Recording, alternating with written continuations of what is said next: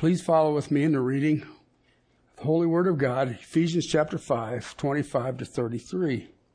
Husband, love your wives, just as Christ also loved the church and gave himself up for her, so that he might sanctify her, having cleansed her by the washing of water with the word, that he might present to himself the church in all of her glory, having no spot or wrinkle or any such thing, but that she would be holy and blameless. So husbands ought to also love their own wives as their own bodies. He who loves his own wife loves himself.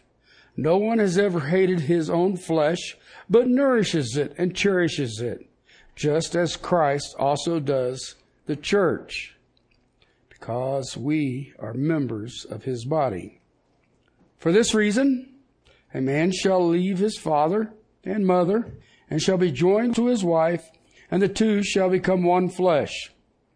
This mystery is great, but I am speaking with reference to Christ and the church. Nevertheless, each individual among you also is to love his own wife, even as himself, and the wife must see to it that she respects her husband. Father, I ask that you teach us. Father, you show us the wonder of this text, and that we understand the urgency of the day and the dangers that are here today. Father, only you can open our eyes to this. Father, I have read and studied, and you have given me precious time. So, Lord, I pray that my brothers and sisters will hear you today and Christ alone. In Jesus' name, amen. We are dealing with men and women, but in the context, it is part of the worthy walk in chapter 4. But it is a picture of the Spirit-filled life in chapter 5.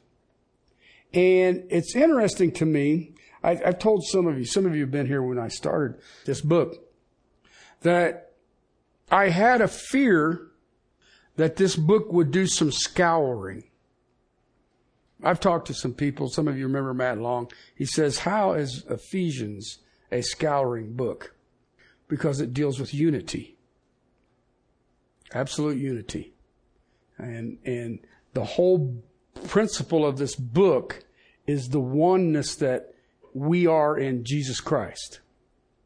We are many members, he said to the Corinthians, but we are one body.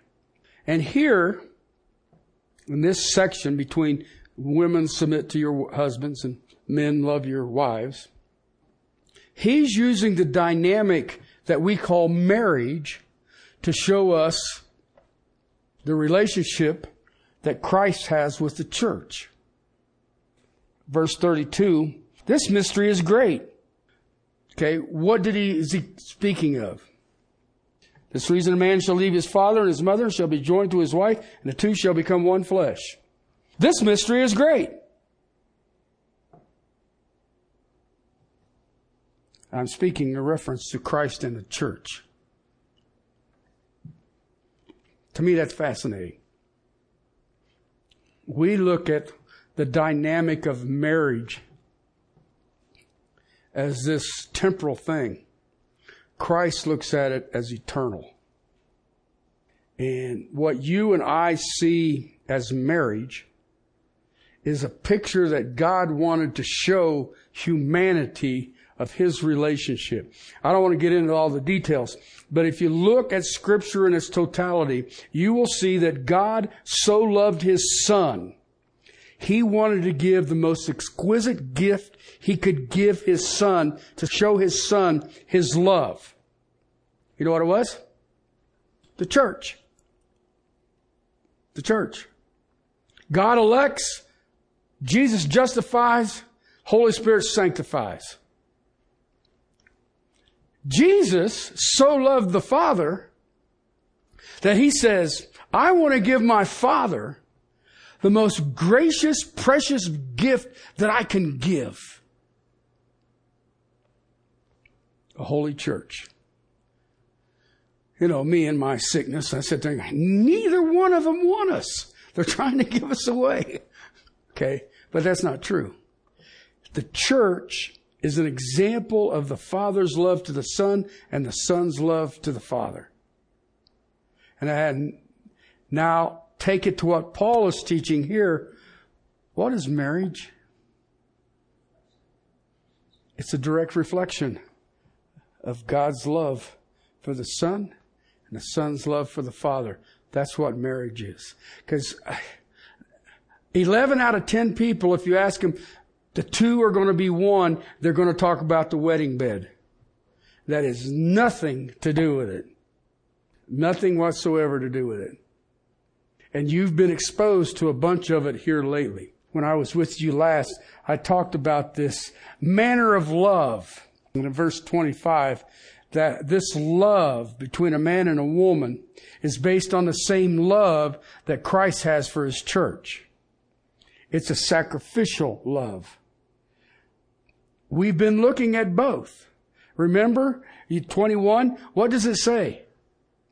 Be subject to one another in fear of Christ. And then he moves immediately into, wives, submit to your husbands. So we've been looking at the priorities. But I want you to think about it in light of verse 32. You and I are being exposed to a mystery being revealed. I look at the condition of the church and my study of history of the church. There has been times when the church is totally, amazing.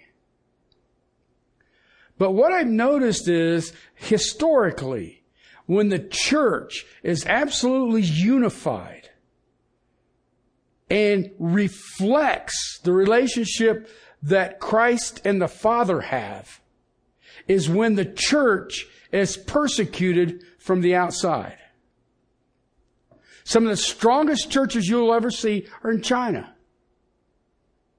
Some amazing churches in Afghanistan. But they're nothing like what you and I know as a church. They're meeting in caves and bunkers. They don't have TV broadcast, radio broadcast. Many of these people only have one Bible among all of them.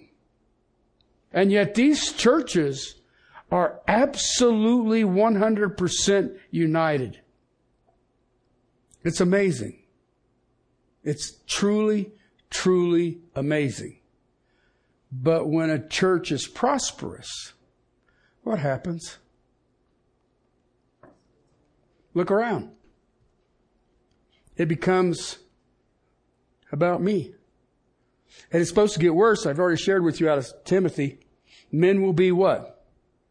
Lovers of self. If you go through that whole list of sewage, you get to the end of it and it says, having a form of godliness but denying the power. I wonder when that's going to happen. Okay? This mystery being revealed is Christ and His church. The church is the bride of Christ. The church is the body of Christ. It's the same thing when a man and a woman are married. The church, the main focus of this book is our unity. I mean, it's the major focus. Most people say, well, women are supposed to submit, kids are supposed to honor, fathers are supposed to love, we're supposed to put on the whole armor of God, employees are going to be this way, employers are going to be, well, that's all we got, got it all figured out. No, you don't. If you don't understand the first 3 chapters, you're just a miserable person. We've looked at sacrificial love as a point of this manner of love. And that sacrifice is that Christ loved the church and gave Himself up for her. Husbands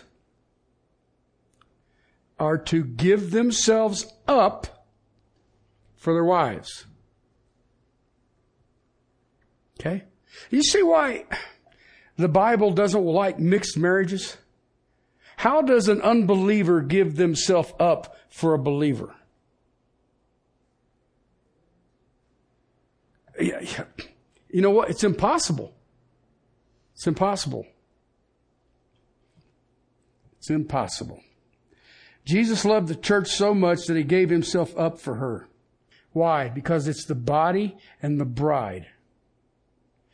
He is taking the gift that the Father has given him, presenting it holy and unblameless and spotless, so he can present it back as a gift to the Father of, look how holy this thing is.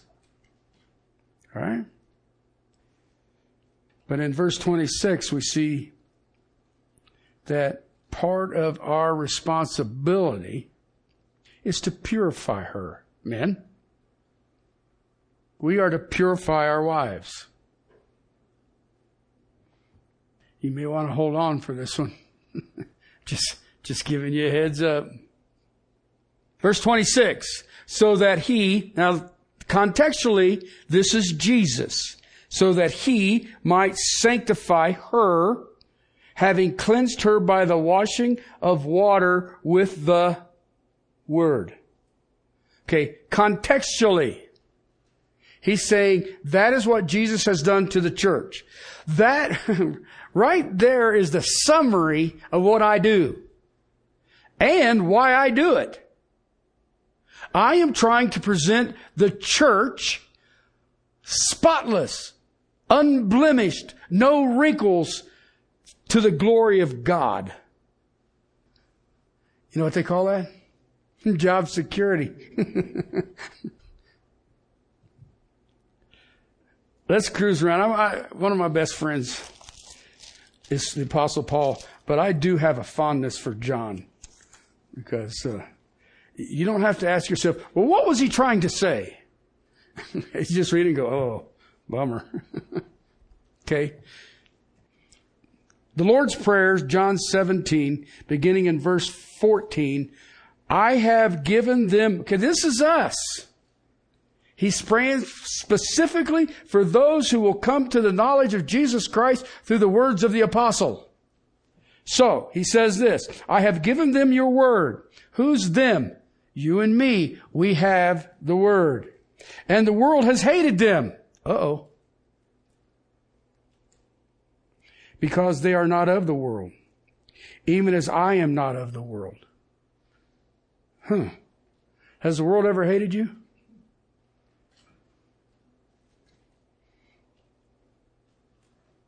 Just a question.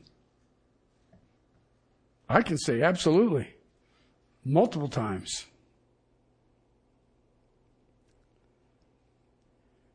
I do not ask you to take them out of the world, but to keep them from the evil one. I like that idea. You like that idea? Remember? Jesus approached Peter and says, hey, Satan's asked to sift you. He wants to shake you, throw everything up in the air and see what falls off. Satan himself wants to test you, Peter. And Jesus says, but I prayed for you. You're like, wait a minute. You're the Lord of creation. Why don't you tell him no? Why not John? But he makes an insane statement, because when you are restored, you know what that means? Yeah, the test is going to be an ugly one. You will be able to strengthen the brethren. All right? Here he says, keep them from the evil one. I don't know about you. I think that's a good idea. I would prefer to stay away from the evil one. But you got to remember something. The world lays in the lap of who? And he is the father of lies. Tell me I'm wrong. Tell me I'm wrong. I know pastors who lie.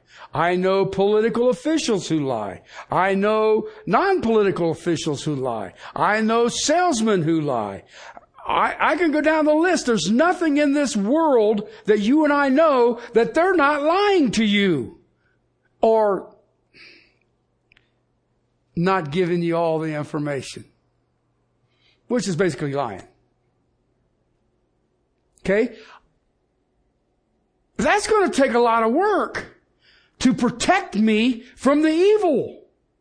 Because it is everywhere. I don't care whether you're in Myanmar. I don't care if you're in Azerbaijan. I don't care if you're in the Republic of Georgia. I don't care if you're in Israel. I don't care if you're in Afghanistan. I don't care if you're in Castle Rock, Colorado. The world lays in His lap. And it does His bidding. But I want to show you this. I do not ask you to take them out of the world, but to keep them from the evil one. They are not of the world. That would be true believers. You know how you can tell a true believer? It's really not that hard. They don't look like the world. They don't act like the world. They don't chase the things of the world. They're not obsessed with the things of the world. It's that simple. All right? That's completely different. So they stand out. They are not of the world, even as I am not of the world. Remember what the Apostle Paul said in chapter 1. You are in Him. Jesus is not in the world. Guess what? If you're in Him, you're not in the world. Verse 17. Sanctify them in truth. Okay? You understand what that means? Set them apart. Why? They need to be protected from evil. I do that by setting them apart. Sanctify them with truth. Set them apart. Why? Let them have a built-in lie detector that goes nuts if you turn on the news. Yeah, I don't get it. Okay? But sanctify them with truth. What is it? You guys ever figure out what it is I do and why I do it? I'm trying to protect every one of you from evil. And I'm doing it by setting you apart with what? Word of God. You know what? My opinion is of the same value your opinion is of you. Worthless. But this right here will protect us. It will set us apart. It will set us apart. Now, remember where I'm going with this. I'm coming out of what is the responsibility of the husband. What? To sanctify your wife as Christ sanctifies the church, His bride. How cool is that? How cool is that? Had a guy doing some work at our house while we were gone. Nice guy. He's one of what I call an honorable Marine.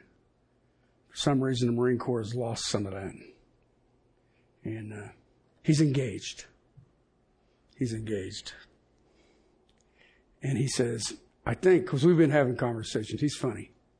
His name's Israel. And so I said, hey, how's the wrestling with God going? He's like, what? But he's engaged to a lady who I have done her husband's funeral a few years ago.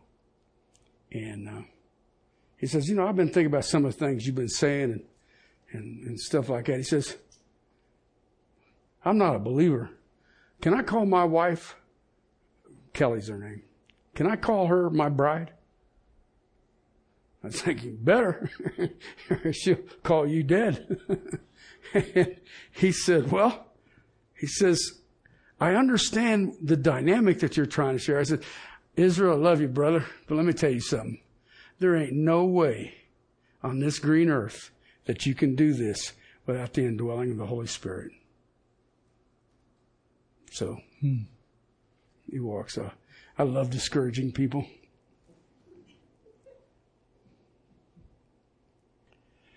All right, then here's what he says. As you sent me into the world, I also send them into the world. For their sakes, I sanctify myself, all right? I set myself apart that they themselves might be what? Sanctified in truth. Christ loved the church so much, He washed her. He cleansed her. He purified her. Husbands, that is the priority of your love and the manner of it. It is sacrificial, meaning it is about her, not you. And it is purifying. Now, I'll explain this to you. Listen, I don't care who you are. All right? Lost or saved. You love something or somebody, you want to keep it pure. I've got friends that are not saved. They don't want to be saved. They're crazier than a bunch of loons. But they pay good when I change the oil and work on their motorcycles. Okay? You know what their normal question is they ask me? You got any single women in your church? And I'm like, yeah, you got to be kidding. You know that I'm supposed to protect them, so if you try to do anything, I have to shoot you, right? And they go, what? So, but you talk to them, and these women that they're whatever associating with, they don't want to take those home to mom. They want to find someone who is pure and take that home to mom. You go see people get a new car. I got a friend of mine bought a 67? What is that Dodge Dart? 67, 68? And he buys it. He hates to drive it. Now, it gets feet per gallon, I'll give you that, but it's a nice car. I would drive it. He said, well, yeah, but it's a collector. And I was like, well, drive it. It ain't no good sitting in there with dust. Drive it. And they said, well, you're not a car collector, are you? I was like, no. I'm not going to buy something and wrap it up in plastic and hide it and sell it in 200 years. The Lord Jesus Christ loved the church so much that He gave Himself for her. And in doing so, He washed her, He cleansed her, He purified her. If you love someone, you want her to be pure, virtuous, righteous. And I think that's a basic truth. I mean, when I can get some crazy loon bikers who want to go party their brains out but find a virtuous woman to marry, I don't think it's just an abnormal truth. When you love somebody, their purity should be your goal. Nobody loves someone and then decides to defile it. Right? I love you so much. Oh, I just want to defile you. That relationship's going to go a long ways.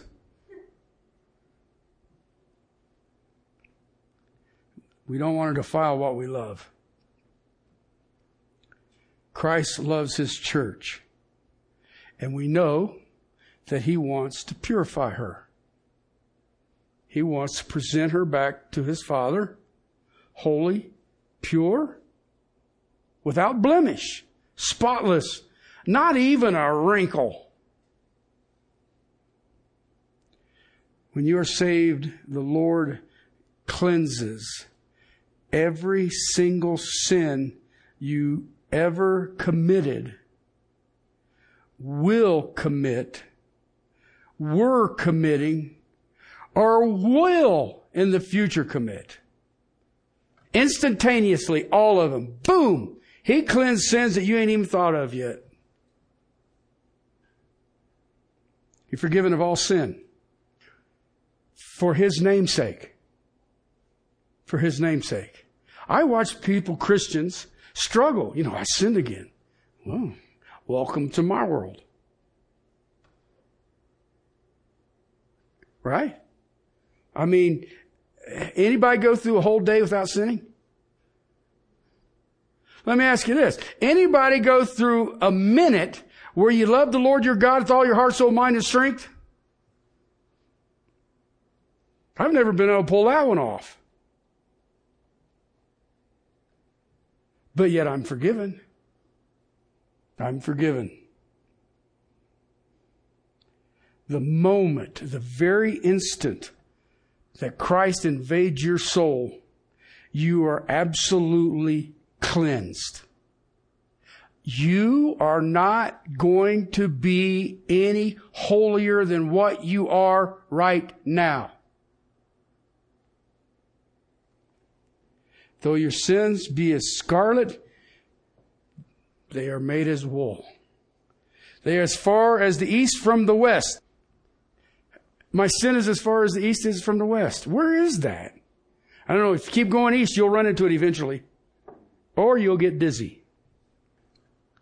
Jesus says, I remember it no more. When we are saved, He made us absolutely pure so that we may enter into the presence of the Father of creation at any instance without any reservation. We are covered in His, Jesus Christ, absolute righteousness. When God looks at us, He sees the righteousness of Jesus Christ. He who knew no sin bore our sin so that we would bear His righteousness. That is why it's so important, if you're going to study Ephesians, you've got to know those first 3 chapters. That is who you are in Christ. He was made sin for you that we might become the righteousness of God. I know got people running around wanting miracles. Lordy, Lordy. I am the righteousness of Jesus Christ? Hey, can you do a miracle for me? Look. I don't need any more. I don't need any more. The moment of salvation, we are absolutely purified. Past, present, future. Every sin, as far as the east is from the west. You may be in sin right now. Forgiven. And it's forever. Okay? You are pure. Let me show you. I'll use John. John 13, verse 5. Then He poured water into a basin and began to wash His disciples' feet and to wipe them with the towel which He had girded. So He came to Simon Peter. You know, John's cool. When Peter is acting spiritually, he calls him Peter. When he's acting fleshly, he calls him Simon Peter. His original name was Simon, and I shall call you Peter. But if you go read through the Gospel of John, and there's times when Peter's being, Peter, and John calls him Simon Peter. And then there's other times he calls him Peter because he's got it together. Anyway, I just thought that and $5 you can get a Starbucks. He came to Simon Peter and he said to him, Lord, do you wash my feet? The foot washing slave in the house was the lowest level slave. I mean, you're cleaning the dirt off of people's feet. Okay. Don't get much lower. Okay. Jesus answered and said, what I do, you do not realize now, but you will understand hereafter. Peter said to him, never shall you wash my feet, because I'm smart. No, that's not what it says. Never shall you wash my feet. Jesus answered him, if I do not wash you, you have no part of me. You get that? If I don't wash you, you have no part of me. You know what that means, right? It means you're not saved. If you have not been cleansed by Jesus Christ, it don't matter. I don't care how much you wash your feet.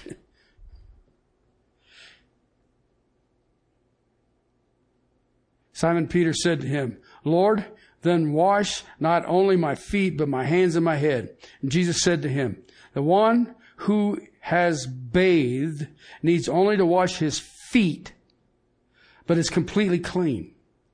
And you are clean, but not all of you. Because he was speaking, Judas is still in the room. Okay, now I want to share with you something. In Romans 6 says, you have been baptized into his death, and you have been raised to walk in the newness of life. The baptism is the immersion that you now are identified with Christ. That is another vernacular for in him. And I now have a resurrection. And that resurrection is the new nature, the new spirit in the old container. And that is salvation. Why? I have been washed in Jesus Christ. Okay? But he does say you got to have your feet washed. The word luo is the word washed. And that's what it means. Take a bath. Okay, you get every bit of it. Okay, there's nipkoa, which is your feet, getting your feet clean. Okay, you don't need a bath. He makes that statement. Once you've been washed, you don't need it, but you need to. Okay, now, then, contextually what he's talking about here is these guys all wore sandals. All right, and there was no such thing as pavement. So you walked around on dirty roads, and sometimes it would rain. So now you're walking around on muddy roads. And sometimes, so you kind of get the idea, right?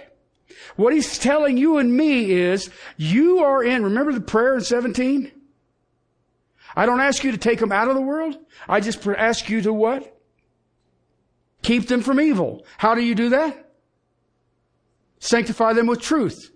Your word is truth. So, how do I keep my feet clean? I don't have to be washed again. If you're saved, you are spotless. But you are cruising around in a world that is in the lap of Satan. How do I keep my feet clean? Boots. Big rubber gummy boots. No, you do it how? In the Word. Your law I love, we looked at this morning. And I meditate all the days. Why? I'm trying to keep the grit out of between my toes. Because it's everywhere. It is everywhere. And it's growing. Here's the idea. Now that I've made it mud. Once you are in Christ, you are totally cleansed. That is your position as a Christian. You are as holy right now, the moment you became saved, as you're ever going to be. All right? Every true Christian, that is their position. Before God, every Christian is seen as holy as the Lord Jesus Christ. Every Christian.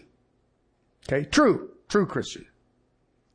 That's what the first 3 chapters of Ephesians is. Every day, though, as we walk through this world, we are walking on some gnarly roads. Gnarly, that's a biblical term for dirt and mud and gravel and stuff. Okay? And our feet can get dirty. And Jesus washes our feet with His Word. I've had people, we had this discussion Saturday and yes, this morning. People pray. You talk to people, they're getting ready to make a decision. I'm going to pray. I'm going to pray. Okay. And they come back and you still praying? Oh yeah, I'm praying. And then all of a sudden they come up with this conclusion. And say, I'm going to do this. Why? Well, it's just obvious. Huh. Where'd you get the answer? Well, it's just something I really wanted to do. He put the desire in my heart, and that's what I'm going to do. You didn't get it from the book? I talk to him. He talks to me through this book. Why? So I don't become presumptuous. So I don't make some stupid, well, I thought that was a really good idea. We are to pray. We are to pray without ceasing. I'm not against prayer. But if you're going to pray and you really mean it, you better be in that book so you'll know what his answer is. Because he's going to give you the answer in this book. Oh, but you don't understand. Oh, yes, I do. Yes, I do. Because I've tried it the other way. And cool. Talk about getting dirt on your feet. But if I'm in his word, and then that will drive me to prayer, and then prayer will drive me to his word, and it's a wonderful communion.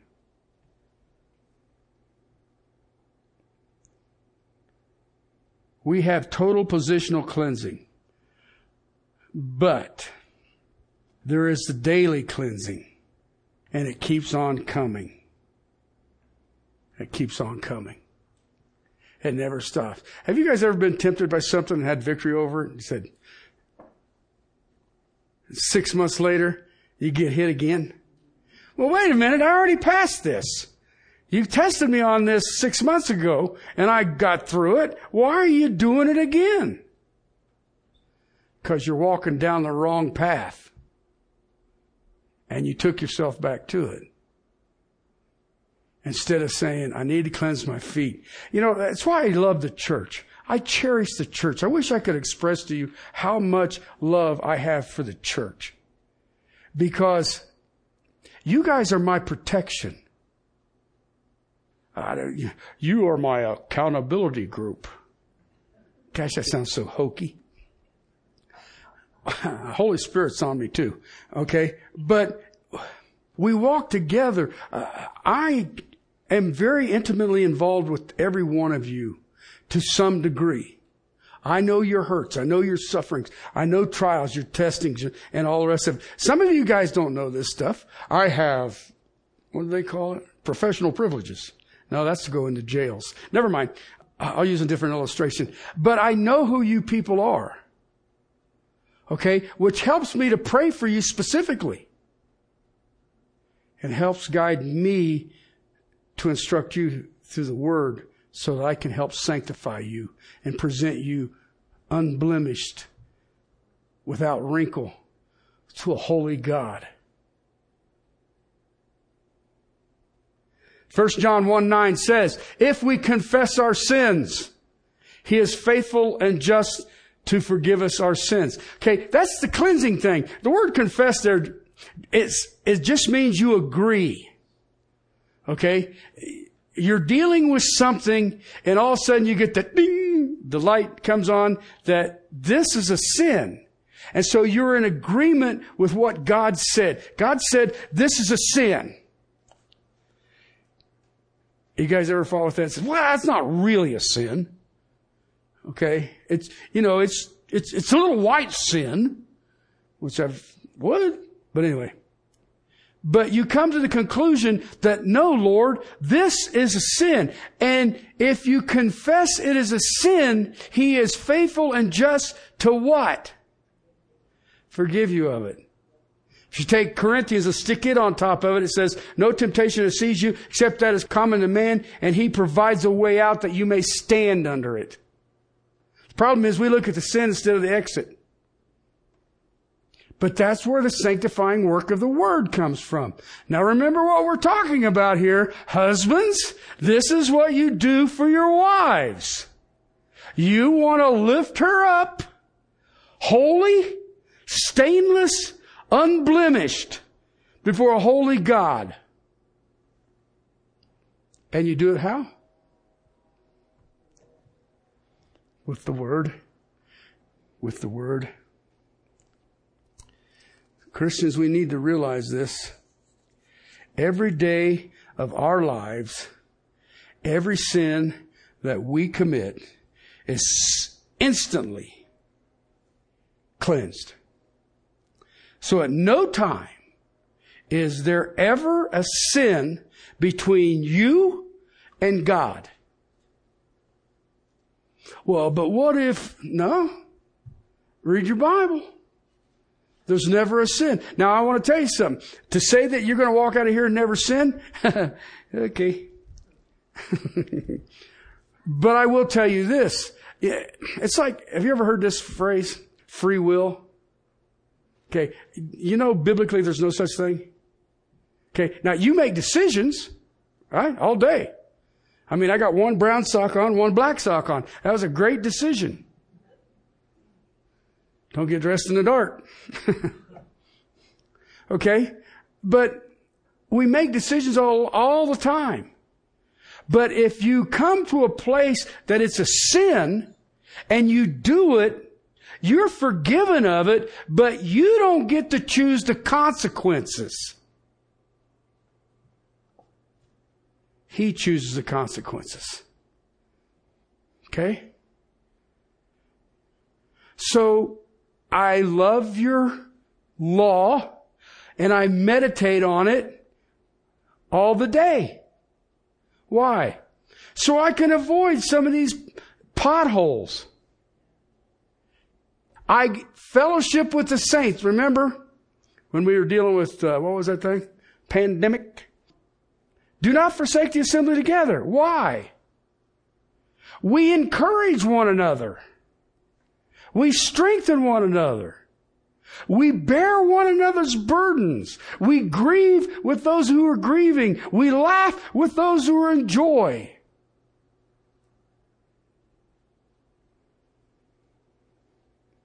We've been bathed once, and we are kept pure. Paul says that's what marriage is like. When you marry somebody, now, get a hold of this. When you marry somebody, it is a purifying thing. Okay? You are taking that weaker vessel out of the world. Okay? My daughter, I kept with her. She run off once and, I want to be single. I want to get an apartment. I think it lasted about a month and a half and then she came back. But I kept her at home because I could protect her. And she left when Ivan the Terrible came and asked for my daughter's hand in marriage. He says, can I marry your daughter? I said, yeah. Are you saved? And he said, yeah. And I said, explain it to me. He did a good job. I know pastors ain't that good. Okay. And he says, anything you want to ask of me? I said, yeah, you got to marry her before sunset or I'm putting her back on eBay. So, you think I'm kidding? You ask him. Because he didn't know I had a sense of humor. And to this day, it's like, what? When you marry that gift from God, you take them out of the world. You take them apart from their past. And whatever might have happened, you set them apart away from it. Set apart to you, that you may purify. That's amazing. Not only is the act of marriage, do you purify them in that of vows, but every day you live, men, if you really love that woman, you seek to keep their feet clean. You seek to wash the dust of this world off of them. If you love a woman, you will do everything in your power to maintain her holiness, her virtue, her righteousness, and her purity. Every day you live. Even to the point when your Gentile husband dies, you leave with your mother-in-law who is Jewish, who is not of your religion, and you go with her to this foreign land that she's originally from. And in that commitment, a guy named Boaz shows up. Faithful Jew. And you marry him and become part of the lineage of the Lord Jesus Christ. That's Ruth. You never put her in a compromising situation where she... Let me make this as personal as I can. In case I haven't hurt anybody's feelings, you're up. You should never put your wife in a place that she's angry. Anger is a sin. You should never do anything to defile her. You should never take her places that would expose her to something that would harm her. Never let her indulge in anything to defile. Let no impurity into her life. That is the manner of love. Love always seeks purity. Single ladies, it is written here. I'm not just saying this to make people mad. Single ladies, if a guy wants to take your virtue, it is not love. Don't ever believe that is the definition of love. The two becoming one has absolutely nothing to do with sex. Do you see that yet? Jesus isn't happy with the church because he's having sex with it. He's happy with the church because it's a blessing and he's making it holy and pure so he can present it back to his Father. And they even quote Genesis that you will leave your father and mother and what? Join. All right? You will be flesh of my flesh, bone of my bone. That is the mystery of the church and Jesus Christ. That is the mystery of fallen man and fallen women and what is provided for each of us. Men, you are to love your bride. You seek to lift her up and to draw her ever closer to God. Love never says, I love you now, let me destroy your virtue. That's not love. Love lifts up. Love purifies. Love exalts. Love honors. Love makes holy. That is the manner of love. And a lost person can't do that. That's supernatural love there, people. I don't care what you say. That is not in our nature. I mean, our love is icky sentimentalism. You know, the flashing of your eyes. Oh, Peter. He loves me. Why? He sent me flowers. But did they purify you? Did the flowers make you more holy? Seek to pour virtue into that woman's life. Seek to make her in every possible way. Are you ready? Men, if you love them, you will seek in every possible way to make that woman Christ-like.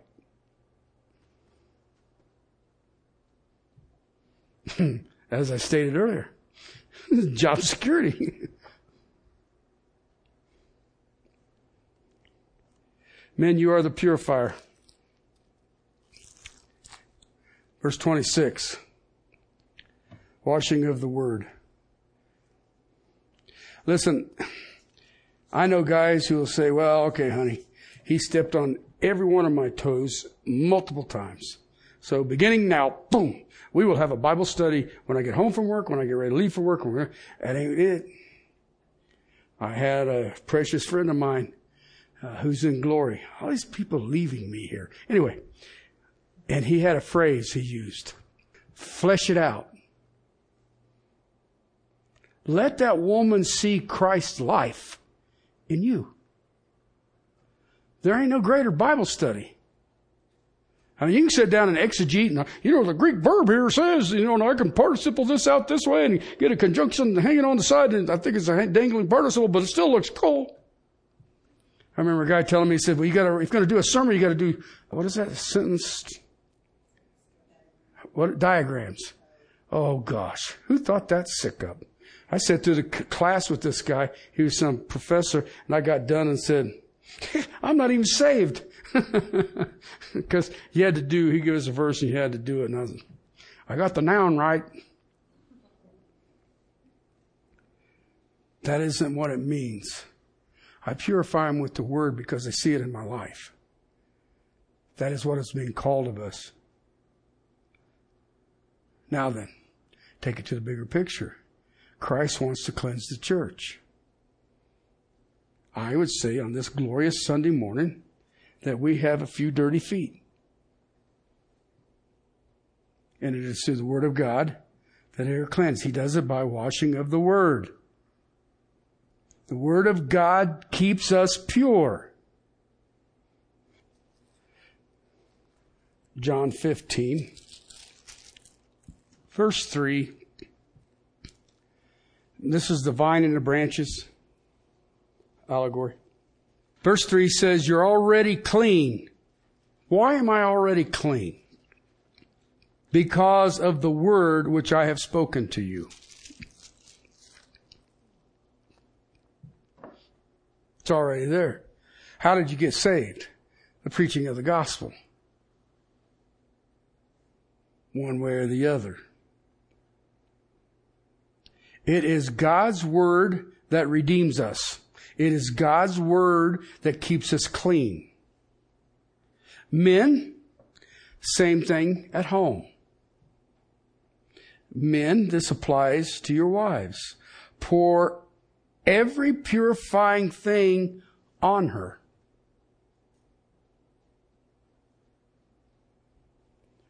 Whatever makes her holy. See the difference between marriage of what we see and what God says? But if the marriage is Christ's relationship with the church, do you now understand why marriage is under such a great assault? When I was before Christ and younger, if you didn't want to get married, just live together. Why don't they still do that? Because I can attack God's principle of marriage.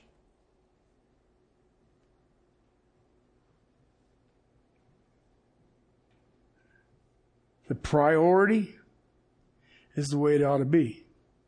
When a wife commits adultery, are you ready? The husband didn't cleanse and purify her. What? No, men, you didn't do your job. Question I always have is, what about afterwards? Now what are you going to do? Because I've had to deal with this many times. Way too many times.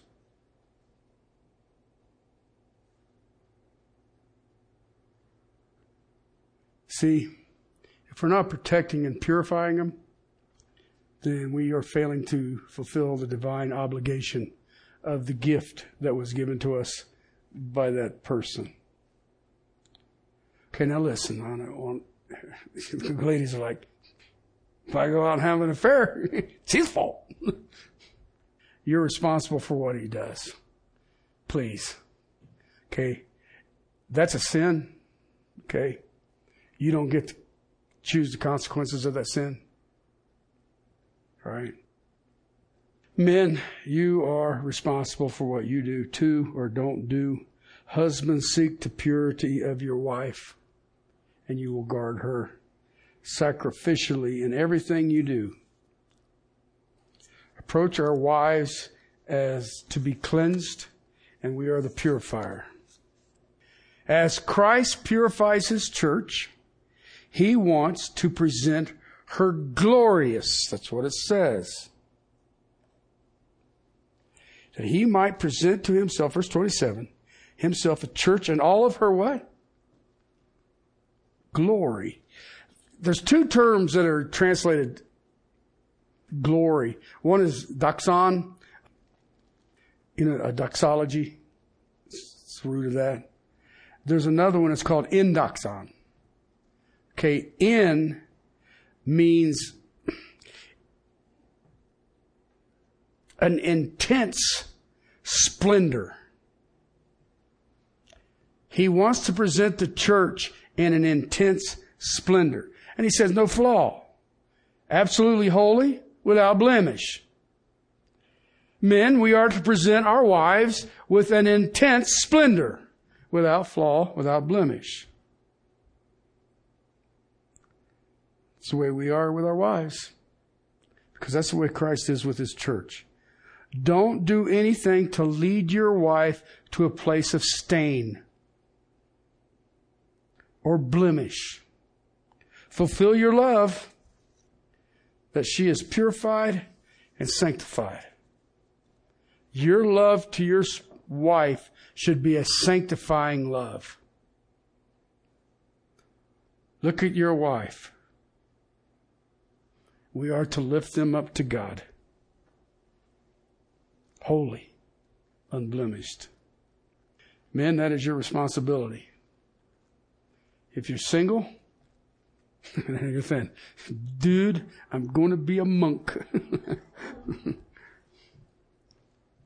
If you're married, that is your responsibility. Men, that is your responsibility. So, the manner of love. 1, sacrificial. Men are to sacrificially give themselves for their wives.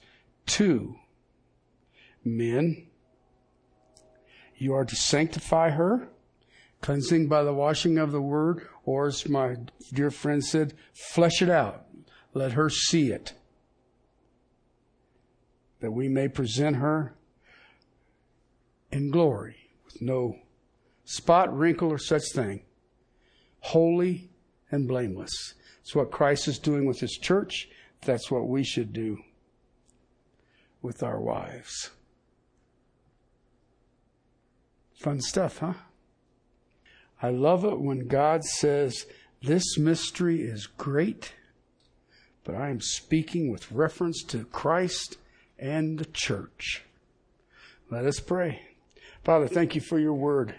But Father, I look at this and I know the struggles that I've had with it.